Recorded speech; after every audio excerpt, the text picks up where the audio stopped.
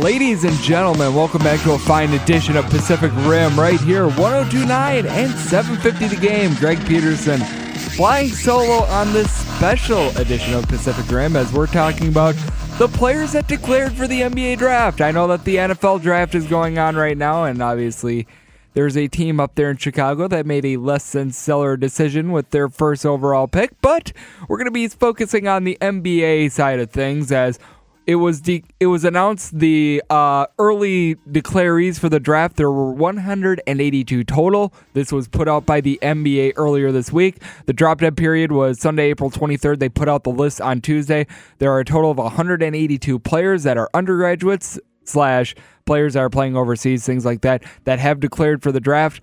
137 from colleges and 45 international players. We're going to focus first on the guys that are going to be coming from the state of Oregon, as surprisingly enough, there are two players from Oregon State. I mean, as unbelievable as it is, they won one game in conference this year. They had two. Obviously, Stephen Thompson Jr., he's a sophomore. He was a guard. He had some solid minutes for the team. He was obviously injured throughout much of the year, especially in the beginning part. He has declared for the draft. And Drew Eubanks, who many people have in the top 100 of their big boards. Many people have them right around 80. He'll probably be either a very, very late second-round pick or a free agent. He also declared for the draft. I think both these guys are going to be coming back. Both these guys are sophomores, but at the same time, I think that Drew Eubanks is a guy that could stick around. I just don't think that Thompson Jr. is going to leave, especially with his father being an assistant at Oregon State. I mean, I'm going to make this one nice and easy. Oregon State won one game in conference last year, and ironically enough, the team that had the most players declared for the draft last year in the Pac-12, Washington State, you know how many games they won in the Pac-12 that year? Uno. So I don't get how that works, and we're going to be getting into that in a couple minutes. That's going to be fun as I'm going to lambaste the system, but we're going to talk more about the Oregon Ducks have declared for the draft, as there are three undergraduates that have. I mean, obviously, Cavell Bigby Williams has requested to transfer. Casey Benson, it looks like he's going to be transferring likely to Grand Canyon, though we don't know where his whereabouts are going to be. Obviously, Chris Boucher is in the draft since he has no more eligibility. Dylan Ennis will probably be playing overseas. I just don't see him getting drafted. But Jordan Bell declared for the draft a couple weeks ago. I think that he's going to be a late first to an early second round pick. I mean, he played his way way up during the NBA draft, or not the NBA draft, during the NCAA tournament. I mean, obviously, that run to the Final Four, he didn't block out against North Carolina in the last couple seconds of a pass that he had 16 rebounds in that game, was just a man possessed against Kansas, and there's going to be an NBA team that's going to be very lucky to have him. He was never really a prolific scorer, but he is the all-time leading shot blocker at Oregon. Tons of upside, very good defensive player. If he can just keep on hitting the weight room, get even a little bit stronger than he is right now, there's going to be a team that's going to be very lucky to have him. I mean, Tyler Dorsey is the one player that was really a little bit of a surprise to me, just because a lot of big boards right now have him either way late in the second round or not getting drafted at all. He has obviously signed with an agent. He's gonzo. There's no way he's going to be coming back. And he had a great run in the NCAA tournament with all those 20-point games. But if you look before the Pac-12 tournament, he had not put together back-to-back 20-point games all season long. A little bit more of a heat check player. Though during postseason play, Pac-12 tournament, and the NCAA tournament, shot something like 56 or 57% from three. I mean, the guy was just an absolute animal. So you have to take that into consideration. He's trying to strike while the iron's hot. If I were him, I would have came back for another year, but that's neither here nor there. And then we all know about Dillon Brooks. He's probably going to be an early second-round pick, in my opinion. I just felt like there wasn't a lot more he could do to help out his stock being a junior, and he wins Pac-12 Player of the Year. He helps lead Oregon to the Final Four, though he did have some silent games in the NCAA tournament, especially in the Elite Eight and the Final Four. But at the same time, Dillon Brooks, very, very special player, 6'6". The question is, where is he really going to fit in the NBA? He's a little bit too small to be like a stretch 4 or stretch 5, but at the same time, he's just not quick enough to be one of those like 6'6" shooting guards. So I think that it's going to be a little bit precarious as to where he's going to fall in the NBA, but someone's going to take a shot on him in the second round. He's going to be a pick. So I mean, you really can't fault him for declaring right now, because I just don't think that another year at Oregon would have done him a whole heck of a lot of good. You get an extra year of a paycheck in the NBA rather than attending college, where you get free swag and nice t-shirts and things things like that, and you get to be recognized in Eugene, which is nice, but at the same time, it's on an NBA paycheck, so really can't blame him there. But you take a look at the system overall. Ever since the changes were made last year, players can now go through the NBA draft process. They can work out with teams. They can attend the combine without having to fully declare. Now, a lot of these guys have signed with agents. I mean, all the Kentucky guys, obviously, your Lonzo Balls. I mean, the 3 guys from Oregon who I mentioned before, they have all signed with agents. They're going to be in the draft no matter what. They cannot withdraw. That withdrawal date is actually May 24th, which comes 2 weeks after the NBA draft combine. So it is something that you really need to consider. And we actually spoke with Larry Krystowiak earlier this week. He does not like the system, as do I, because what we're noticing is because you can attend the NBA draft combine and you can go through all these workouts, is that all these guys are declaring because they know that if they flame out, they can just go back to college. Makes it really hard for recruiting. And here are some of the guys that have declared for the NBA draft. Get ready, buckle up for safety, because you've probably heard of not too many of these guys. Jashawn Augusto. He was a 5'11" freshman from Long Island University of Brooklyn. Mark Alstork. He was a junior, 6'5" from Wright State. Trey Bell Haynes from Vermont. These are all players that declared for the NBA draft, by the way. Clandell Clutet. He is a 6'8" junior from Thiel College. The Tomcats in Division III that played against Thomas More earlier this year. He didn't even lead his D3 team in scoring, and he declared for the NBA draft. Are you kidding me? Chris Clemens. Now, I actually remember this guy. He dropped 51 points in a game against UNC Asheville in the Big South tournament for the Fighting Campbells of Campbell. He has declared for the NBA draft. I mean, some of these make obvious sense. I mean, Josh Collins at Wake Forest, Zach Collins over at Gonzaga, Chance Comanche, I mean, he's going to test the waters, and Angel Delgado over at Seton Hall. He's had a nice run of things. PJ Dozier over at South Carolina. But then you get some of the guys I was mentioning a little bit earlier. Tony Farmer from Lee College. They aren't even Division I, Division II, or Division III. For some reason, he has declared for the NBA draft. Darren Johnson of Cal State University Northridge. Kareem Cantor, you may actually recall he is the brother of Enes Kanter. He was a junior over at UW Green Bay. It looks like he's not going to enter the draft. He's probably going to be just a graduate transfer instead. But he nevertheless declared for the draft. Marin Merrick of Northern Illinois, the good old Huskies, he declared. I mean, there were more players that declared for the NBA draft from the University of Stetson than the entire state of Wisconsin, as Stetson had 2 players declare, Divine Miles and Derek Newton. Stetson, by the way, 3-11 in Atlantic Sun play, 11-21 overall. Yeah, let that sink in.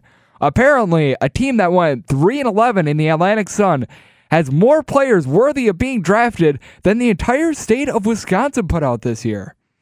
For some reason, I shake my head at that a little bit. I mean, I don't know why, but that seems a little bit off. I mean, Randy Onwasser from Southern Utah. This one is the biggest joke of all time. Martavius Robinson, Lewis and Clark Community College. Sophomore, 6'10". He averaged 2.1 points and 3 rebounds per game for Lewis and Clark Community College while shooting an astounding 27% at the free throw line. He has declared for the NBA draft. Fred Sims Jr., Chicago State. Matt Taylor, New Mexico State. James Thompson IV, Eastern Michigan. Antoine Warren, Antelope Valley Community College, which is apparently based in California, according to this sheet that I'm reading right now. And Christian Wilson of UT San Antonio, who did not play a single minute this year. Those are some of the players that declared for the NBA draft. Now, obviously, there are guys that legitimately declared, and they're going to be getting highly drafted. I mean, Justin Penn, not a Creighton. I mean, obviously, you can't blame him there. Semi Ojeleye of SMU, he had himself a really nice year. Can't blame him for declaring. Heck, you even got some guys that are more fringe players, like a Marcus McDuffie at Wichita State, Yante Mayton of Georgia. I mean, go for it. Tyler Lydon of Syracuse, he's going to be a first-round pick. I mean, heck, even Kadeem Layton, I can see why he declared from Oklahoma. Oklahoma had a dumpster fire of a year, but I mean, he's a pretty good player. You can at least see where this is coming from. It's not like, with some of these, it's like, okay, I can see it. With some of these other guys, like Elias Johnson of Missouri State, it's like, why? Why do we have to go through this? Why do we need a 182 player list? Why do we have guys from Antelope Valley Community College declaring for the NBA draft? There needs to be some sort of a cutoff where if you don't average at least 3 points for a Division I team, you can't declare for the draft. I mean, it's incredible. And yet, we have some of these guys that, and they did nothing in college, and they're going to be highly picked. I mean, Ike Anabogu of UCLA, he was like a number 50 recruit in the nation this year. He averages somewhere in the neighborhood of 5 points and 4 rebounds per game for UCLA. There are people saying he might be a lottery pick. I mean, do my eyes deceive me? I'm sorry, but how do some of these people evaluate talent? Because we see it year in and year out. There's so many busts in the NBA draft, and it's because these talent evaluators are just like, oh, he's got a really nice wingspan. Oh my goodness, look, he's 6'10". You know what? You could probably find someone off the street that's 6'10" as well. He's probably not going to be giving you 10 points per game like maybe this guy did at a JUCO school, but still. I mean, it's just absolutely astounding how they evaluate talent. Because I'm one of those people. I believe that there should be a little bit more of a value placed on seniors because these are guys that have been in pressure-packed situations. They've been productive for many years at school. They know what's going on. Granted, the upside with some of these guys isn't quite as high because obviously they're a little bit longer in the tooth than, say, Skippy McSkippy from Kentucky, who's a freshman. But still, I mean, I just don't understand why the value of being able to put up numbers at, say, a school like, we're going to throw out there Butler. I mean, Butler, a good, not great school, made the Sweet 16 this year. If you put up 15 points and 9 rebounds per game, you know what? Probably a capable player in the NBA. Not like we've got some of these guys that, I mean, some of these guys from Kentucky that are averaging like 2 points per game. I mean, it's absolutely mind-blowing. It's one of those things. I feel like I do a good job of understanding the draft. I can sniff out a lot of these guys that are going to be really good players. Like, I have been all in for a very long time on a couple of these seniors that I feel like are going to get passed over in the draft. I mean, Alec Peters, a guy from Valparaiso who is averaging like 22 points per game. He's a poor man's Frank Kaminsky. He's 6'9". He shoots a 3. He does a little bit of everything. Led Valparaiso to the NCAA tournament a couple years ago. Nearly led them to the NCAA tournament last year. But, I mean, he was injured this past Horizon League tournament, and then last year, you may recall, Valparaiso made the NIT finals, so he was doing a really good job of helping carry this team. He has been a star ever since he was a sophomore. He had the chance to leave for the NBA last year. He decided to go back for his senior year. Greatly commend him. I mean, he's a guy that I would want on my team if I were drafting in the NBA in, say, the second round. Now, some of these guys you obviously do want to take a little bit more of a flyer on, like a Zach Collins from... like Zach Collins from Gonzaga. I mean, Zach Collins obviously did not have the world's greatest production, but at the same time, I mean, he averaged something like 10 points and 5 rebounds per game, so it's not like he was one of these guys off of Kentucky that averaged 3 points per game. He's like, you know what, I'm just going to declare for the NBA draft. No ifs, ands, or buts about it. We're going to be going for it. And here's a question, because I don't think I've ever seen it happen. When's the last time a guy that averaged under 7 points and or 7 rebounds per game in college has really had success in the NBA? I mean, I know that Devin Booker wasn't necessarily the most productive guy at Kentucky, and he's wound up to have a pretty good career so far in the NBA with the Phoenix Suns, dropping like 71 points in a game or something like that a couple weeks ago, but at least he was averaging probably at least close to 10 points per game. I mean, he was just a little bit lost in the shuffle because that Kentucky team that went something like 38-0 to begin the year, they just had so much talent, it wasn't even funny, but I just still can't recall the last guy that just did absolutely jack diddly squat, came into the NBA and was like, boom, instant player. I mean, it's why Cliff Alexander, who you may recall was the number 3 recruit in the nation, now actually plays for the Portland Trailblazers and did not get much time this year. I know that he at least used to play for the Portland Trailblazers. I think that he actually may not be with the team anymore. I'm not quite sure as to who he's playing for, but I remember he was with the Blazers. I mean, he only played like 8 games last year. So, I mean, it's one of those things when you have absolutely nothing to show for your college career. I mean, nothing. Let's look at Josh Shelby. I mean, Josh Shelby a couple years ago, I mean, with Kansas, he was like one of the top 5 recruits in the nation, just did nothing with the Jayhawks. Then he gets drafted in the second round by Memphis. We haven't heard from him since. I mean, it's no coincidence that these guys that have zero production in college just do not pan out in the NBA. And it's not to say that you should be picking the guy who averaged the most points per game in college to the NBA. I mean, Marcus Keene is that guy. He's played for Central Michigan, the good old Chippewas.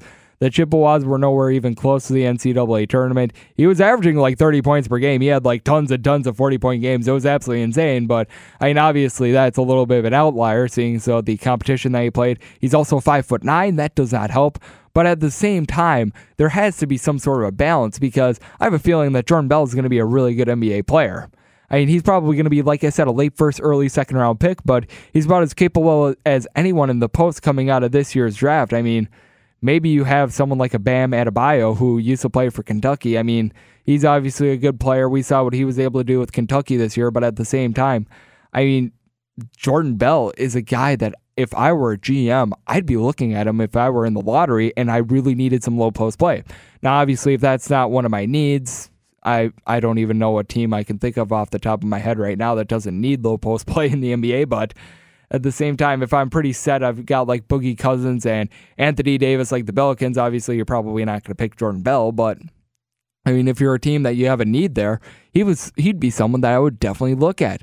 And I just feel like that's not the mindset in the NBA because they want a bunch of 19-year-olds that showed flashes in a game against Sisters of the Poor University and then flamed out in the NCAA tournament because he doesn't have any idea on how to win a game whatsoever. So I feel like the NBA system is broken a little bit. I think that the whole process needs to be tweaked a little bit. I love that guys are able to do workouts and everything like that, but it's absolutely ridiculous to these coaches, as Larry Krystkowiak was saying earlier on Pacific Rim. If you didn't hear that interview, you can take a look through the archives.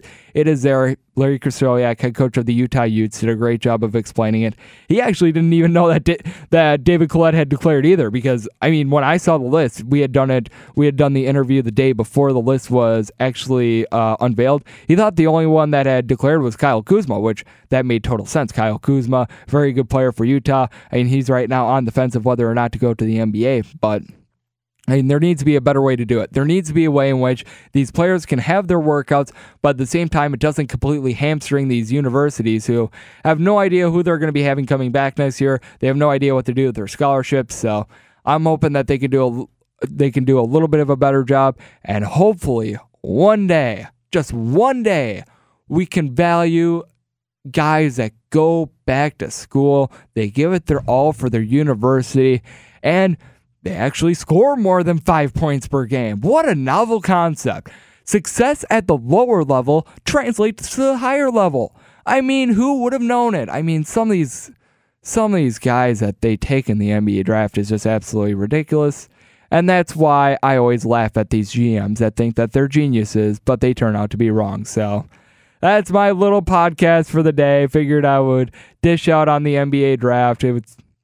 List came out a couple days ago. The NFL draft is going on, so wanted to give my 2 cents on it. Hopefully you're enjoying the coaches series that I'm putting out right now. Some very solid interviews thus far. I mean, obviously Larry Krystkowiak, who I was talking about before, was excellent. You had Eric Musselman, Link Darner, Gary Payton II. List goes on and on. We've had a lot of good interviews. I'll be continuing to put those out all off season, and during the summertime, you're going to be catching my preview of all 32 conferences. We're going to be continuing interviews. Hopefully once the PK 80 rolls around, I'll be doing a lot of coverage there. So big things in store for Pacific Rim, and some great bump music, as you heard in the beginning of this podcast. So for Greg right here over here at Pacific Rim 102.9 and 750 The Game, this has been the latest podcast. Keep tuning in for more great college basketball coverage.